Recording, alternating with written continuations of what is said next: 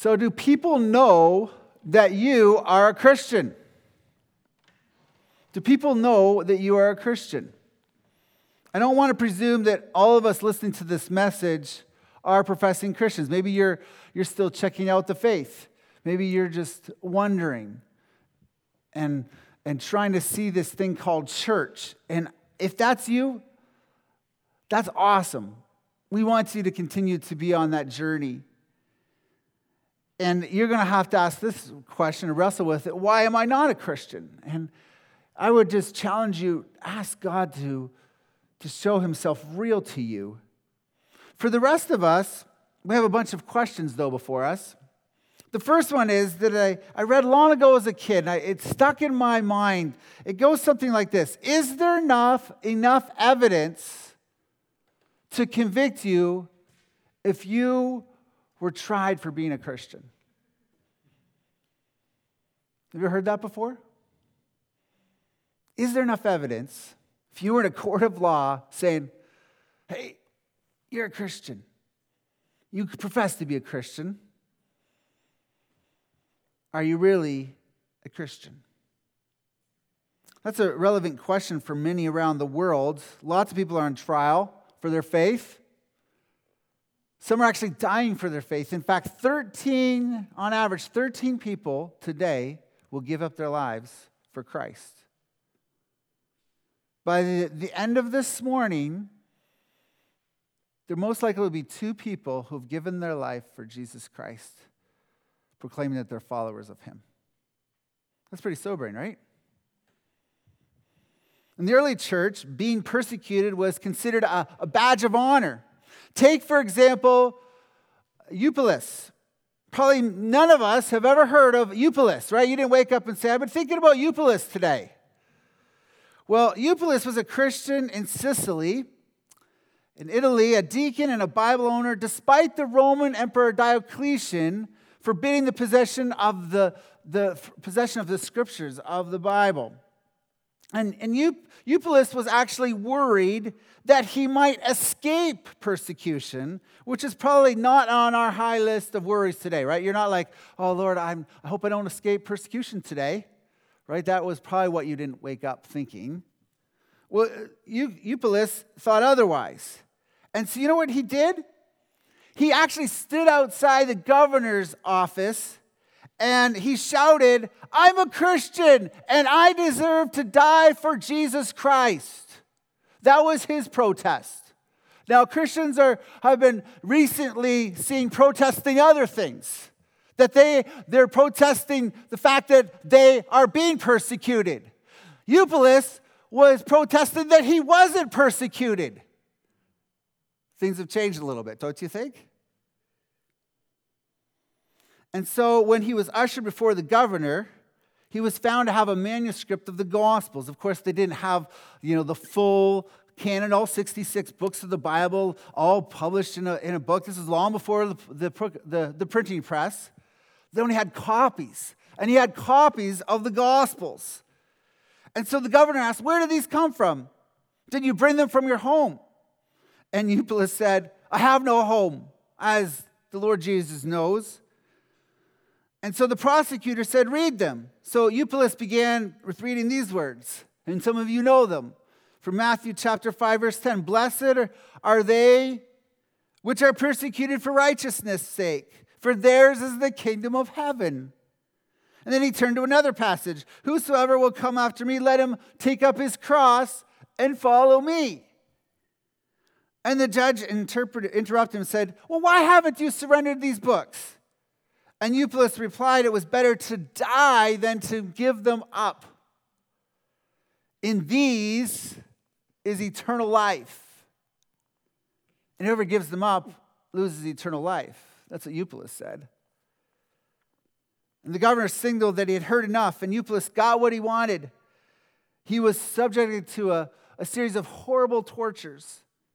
And then he was executed on August 12th, 304 AD, with the Gospels tied around his neck. His last words, repeatedly uttered, were, thanks be to you, O Christ. It was a prayer. O Christ, help. It is for you that I suffer. Now, does the Bible tell us anywhere that we're supposed to deliberately seek persecution? No. We're not supposed to deliberately say, I want to be persecuted. Yet, given the choice, it's better to shout, I'm a Christian, than to hide our testimony from a lost and hurting world. Do you agree with that? Maybe some of you listening today even need to tell those around you. You've never said this at work, that you are a Christian. Now it's gonna step up. The dial on people watching your life is gonna increase, isn't it? However, I want to tell you today that shouting I'm a Christian is not the only way to let others know that you are one. In fact, it's probably not the best way to identify yourself as a Christian. The Gospels, which Eupolis initially hid and he actually died for, tell of even a better way to be known as a Christian. So let's turn our Bibles to John 13, 34 through 35. I'm going to invite you into this passage today that God's been already invited me into. And we're going to see the best way to be known as his followers. John 13, verses 34 and 35. Would you please stand with me for the reading of God's word? Just 2 short verses. Maybe some of you even have this memorized. It's a great verse, great couple verses. A new commandment I give to you, that you what?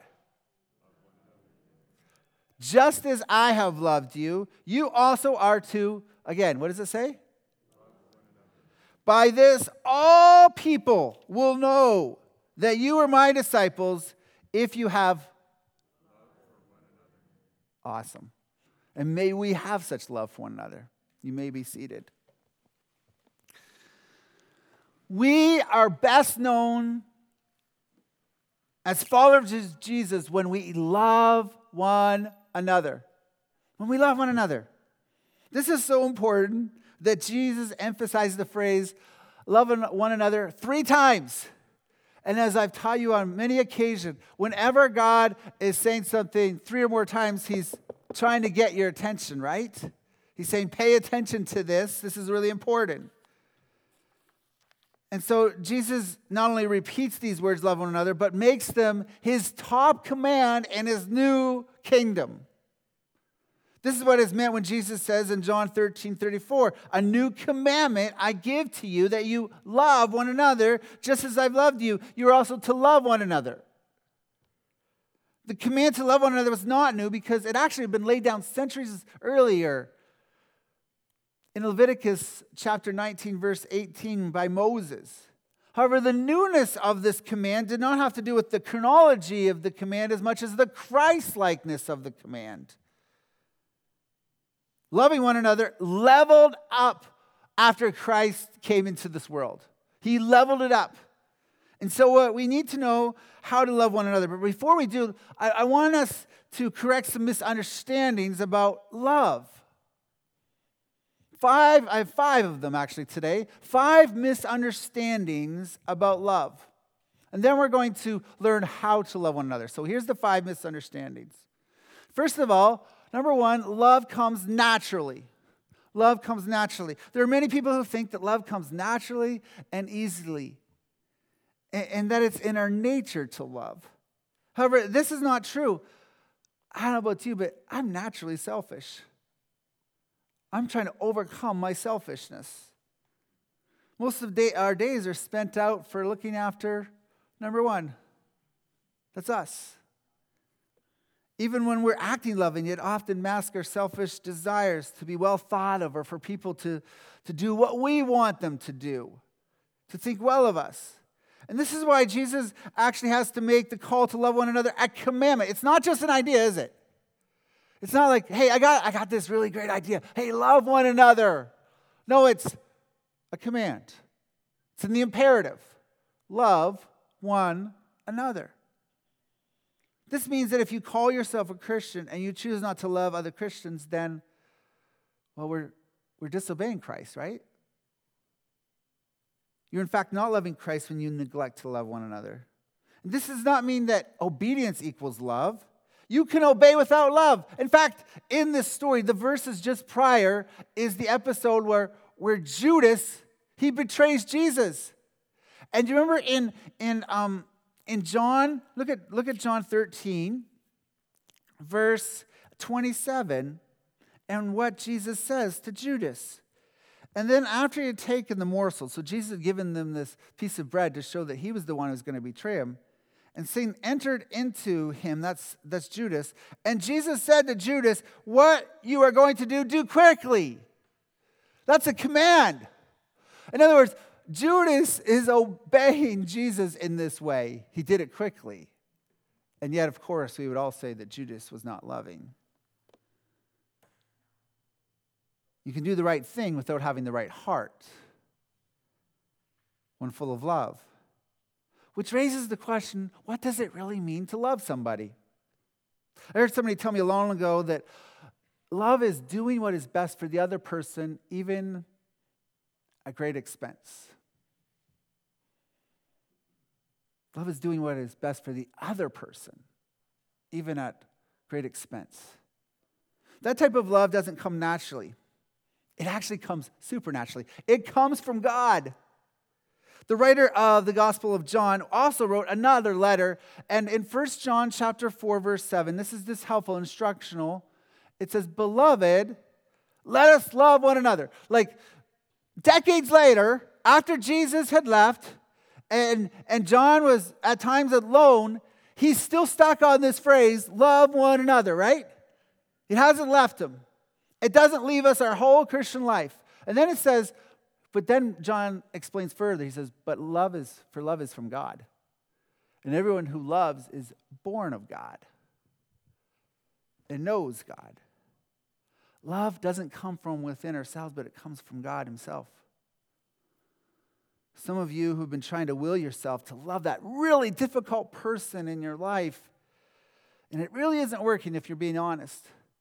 Could I just ask you today to remember that love comes from God? Why don't then you ask God? Say, God, would you give me your love for this person? Not even just help me to love them. Would you give me your love for this person? Try that this week. Talk about it in your small group. See how it goes. Ask your small group to pray for that. There's a second misunderstanding about love. Love doesn't come naturally, but the second misunderstanding is this: love doesn't have favorites. You've probably heard your whole life, well, love's impartial. Well, I beg to differ. Love doesn't have favorites. This sounds really good, but it actually undermines love and is unchristlike. What do I mean by this? First, notice that Jesus had a favorite. We know that Jesus loved all of his followers, but there was this special one that he cared about. It seemed to be elevated in his life. He had a greater place in Jesus' heart. Look again at John 13, verse 23. You'll see what I'm talking about. It says, one of his disciples, whom Jesus loved, was reclining at the table close to Jesus. Now, we know that who that person was. It was actually the author of this gospel. It was John, the Apostle John himself. He didn't want to be proud about this, but he clearly says that this is the disciple that Jesus loved. Richard Lenski, the commentator, observes this: the hearts of most were near to Jesus, yet young John's was near. John was probably the youngest disciple. Which is such a reminder, any young people here today, Jesus really loves you. That psalm, Jesus loves me, does not get old. John was like a son to Jesus who broke through the usual invisible barrier of personal space and hung on Jesus. And you see, to love is to have favorites. You say, John, I've heard the opposite my whole life. Well, what about marriage?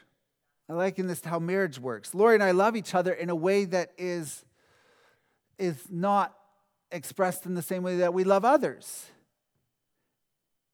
We became exclusive so that we could become inclusive. In fact, out of our love, we bore 4 children. And I'm not just talking about sexual love, and I've totally grossed out my children right now, right? Our love for each other has helped us to love people in more profound ways. I've thought about this. We've been able to care for people, our neighbors, in ways that I certainly couldn't have done alone.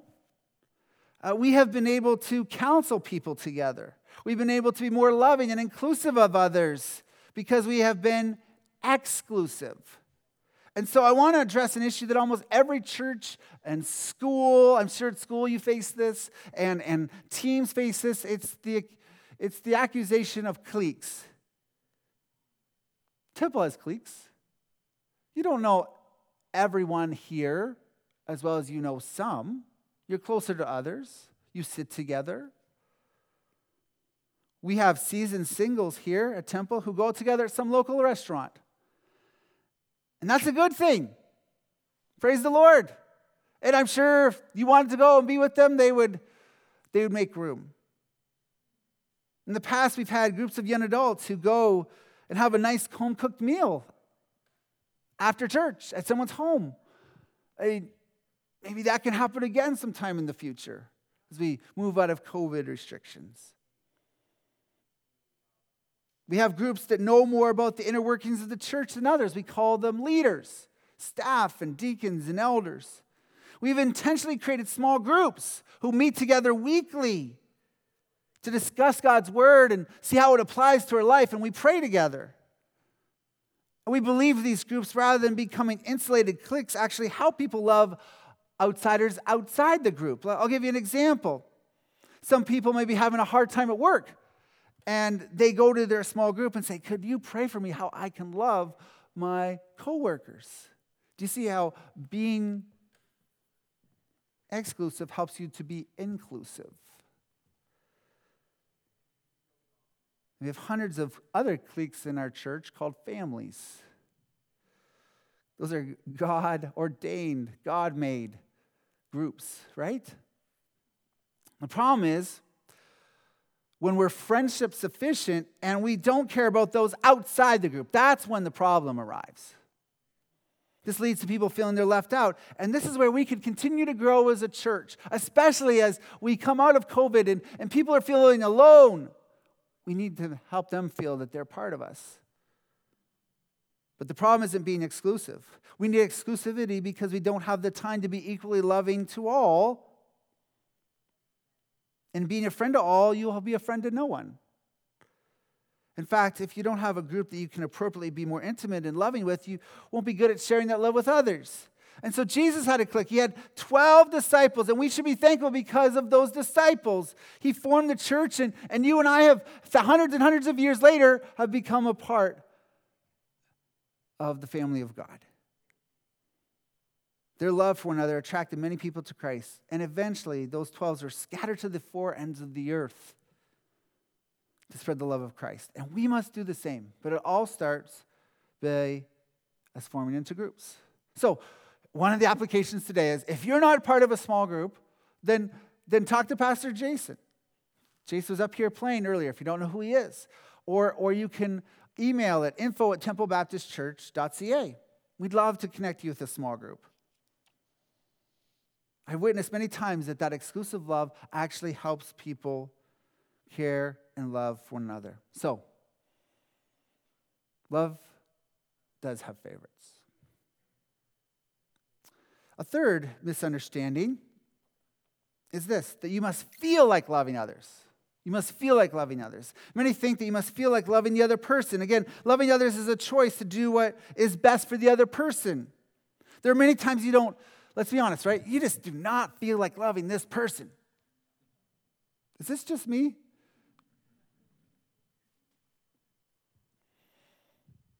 But you still do what's best for them.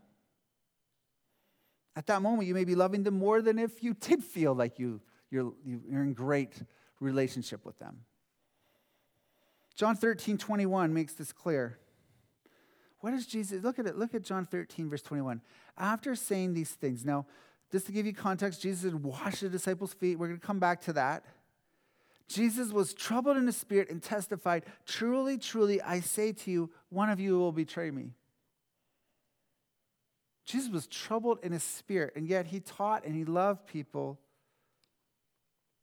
I'm going to use the word to death, his own death. Peter in the story promised to love Jesus until death. And Peter says in verse 37, jump down to verse 37, that he would lay down his life for Jesus. But we know that sadly, good intentions in a secure room after a good meal doesn't matter as much when you're in a dark garden and there's guards coming at you with swords, right? Feeling like you are loving may not be loving at all. Maybe you came here today with a grudge for something somebody did for you. Maybe it was a long time ago. Maybe it was just recently. And you're having a hard time. And you're like, I can't love them because I don't feel like I love them. Do what is best for them anyways.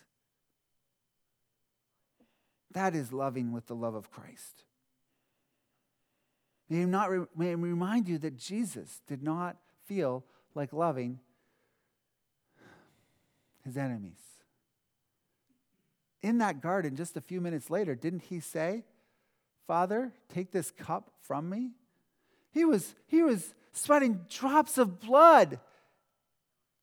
He didn't just go by his feelings, but he went to the cruel cross. And in that act, he showed ultimate love. So ask God to help you love when you don't feel like it. And he will. Encourage one another. Go to your small group this week and tell them about, hey, I took that promise of God that if I just I act in love, even though I didn't feel like it. And he helped me to gain a love for that person. I'm sure there'll be great testimonies of that. Yet this does not mean, I want to tell you, I just want to clarify, this does not mean that you turn a blind eye to sin, which is the fourth misunderstanding. Love means ignoring the truth. All we need is love, right? It was a psalm many years ago. Notice we also need truth. Notice when Jesus was asked about who would betray him, he revealed who it was. In fact, he could have just kept the whole betrayal bottled up, right? Could have done that. But instead, in verse 21, he unloads the burden. He tells the truth of who's going to betray him. Love means telling the truth. Now, some of you may have still a nagging question, the question of truthfulness of Jesus' statement. How is this new, right? He talks about this in this commandment in verse 34. The commandment to love your neighbor as yourself was written nearly 1,500 years ago in Leviticus 19:18, as I said earlier. That command is not new because nothing like that had never been said before. Its newness is bound up only with a new standard, as I have loved you. That's the key phrase. But also with the new order, it both mandates and exemplifies. In other words, those 5 little words, as I have loved you, is our difference maker. We must love as Jesus loved. And to love like Jesus is to love those who betray you, who misunderstand you, who deny you, leave you, and it includes telling the truth. That's the type of love that Jesus wants us to have. Telling the truth in love may be the most important loving thing you can do this week. Maybe at school, at work, you have to stand up for the truth and do so in a loving way with the right tone. It will help with the 5th misunderstanding. It's one that's really become popular lately. You hear it around June. Love is love, right? We hear it all the time. Love is love. This is the belief that any form of love is acceptable, as long as people love each other. However, this is so subjective. If an abuser says that they love another person but keeps on hurting them, is that love? No way. Instead, we must learn that love isn't love, but God is love, right? That's what John goes on to say in his letter in 1 John chapter 4, verse 8.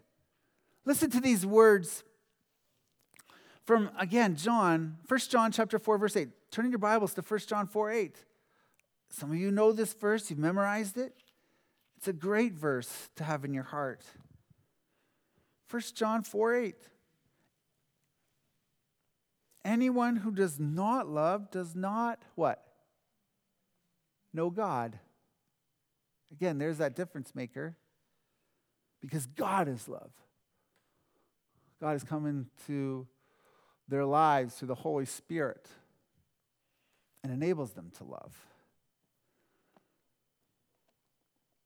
Rebecca McLaughlin, in her excellent book, 10 Questions Every Teen Should Ask and Answer About Christianity. Someone gave this book to me, and it's outstanding. I commend you, especially if you are a parent of a teenager or a young adult, to read this book.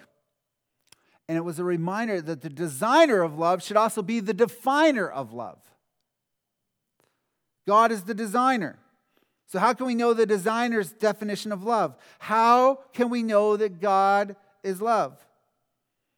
Well, Jesus actually answers this a few minutes later that night after declaring he's the only way to the Father, and goes on to say in John 14:9, whoever has seen me has seen the Father. So only Jesus helps us to truly know what true love is. If you want to know what true love is, it's not on Netflix, it's in the Gospels, and it's reading about Jesus. I challenge you, read the Gospels. Take them at face value, and you will be enthralled with who Jesus is. The love that Jesus gave by laying down his life for us is the standard of love. That's a high standard. In fact, that's the ultimate standard, isn't it? In just a moment, we will explore how we can live up to that standard with the help of and empowerment by the Holy Spirit. But I do want to clarify what is often confusing, because the definition of love in our culture is something different, isn't it? Nowadays, there's a belief that as long as people feel in love with each other, we should not only tolerate their actions, but recognize them, and we should legitimize them.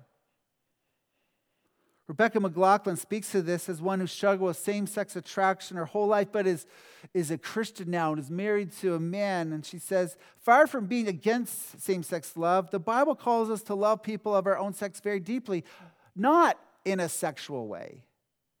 This love transcends sexual love. And we live love that very deeply, which means sacrificing our wants and desires for the sake of another. That is the definition of Jesus' love that is demonstrated completely when he laid down his life on a cross for you and for me. This is why holding up Jesus to our culture, I believe, is the only way that we'll be able to overcome. This is the fight of the culture war. It's Jesus' love. He defeats it because he's like, I will lay down and I will sacrifice any of my desires in my flesh for the sake of others. Has he not done this for you and for me?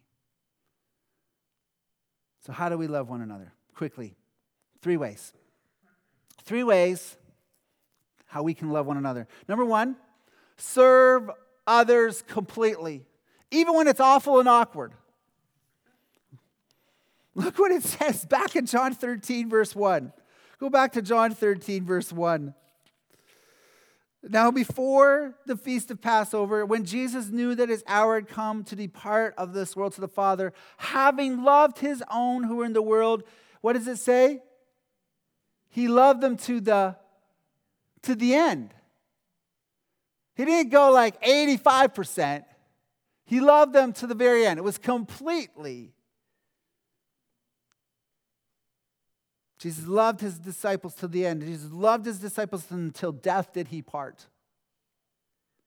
He loved them completely. His love persevered even when it was awful, with smelly and dirty feet. And then as he washed his disciples' feet, and it got kind of awkward, didn't it? Right? If you've ever had your feet washed, it can get kind of awkward. He, as the master, took the form of a lowly servant. And he served and loved people completely, and even when it was awful and awkward. And I bet you have somebody in your life right now that you have to serve, and it's awful. It's awkward. Jesus is calling us to love one another as he did for us. Again, look at verse 14. This is the standard. If I then, your Lord and teacher, have washed your feet, you also ought to wash one another's feet.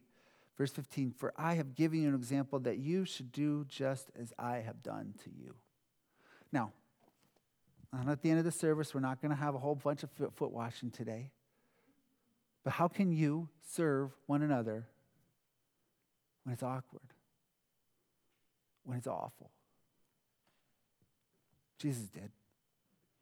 This persevering and completing love of Christ isn't finished yet in the text. We not only love one another like Christ did for us by serving others completely, even when it's awful and awkward, but also when we are to provide for others, even when betrayed. This is what Jesus did. Look at verse 21 through 30. Have you ever thought about the fact that Jesus knew that he was going to be betrayed by Judas, and yet he still washed Judas's feet? Judas hadn't left yet. And then he feeds him. He takes care of Judas's basic needs.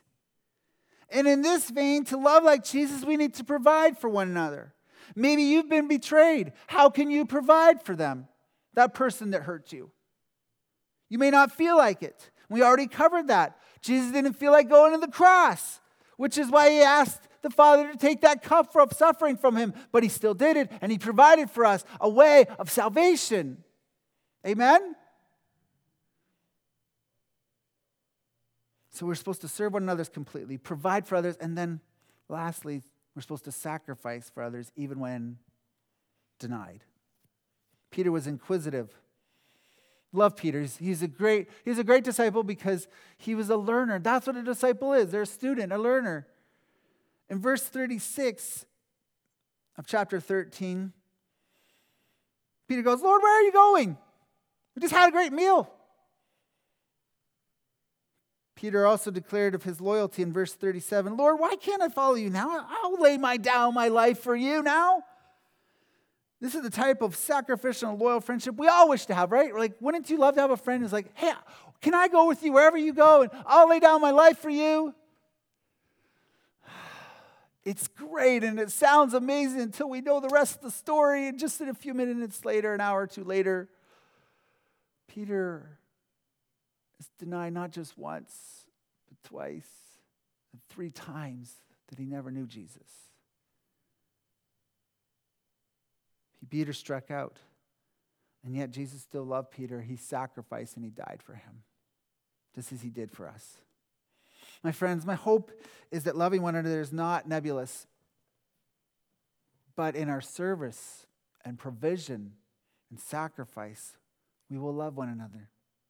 It is, in fact, our love for one another that's the greatest witness for the Lord that we belong to Jesus than shouting, I am a Christian, even if you need to still do that at times.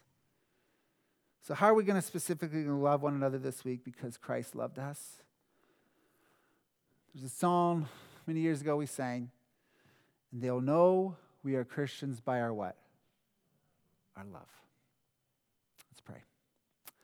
God, I speak as one trying to grow in this great commandment of loving one another. It is the chief marker. It identifies us as your believers, as your followers,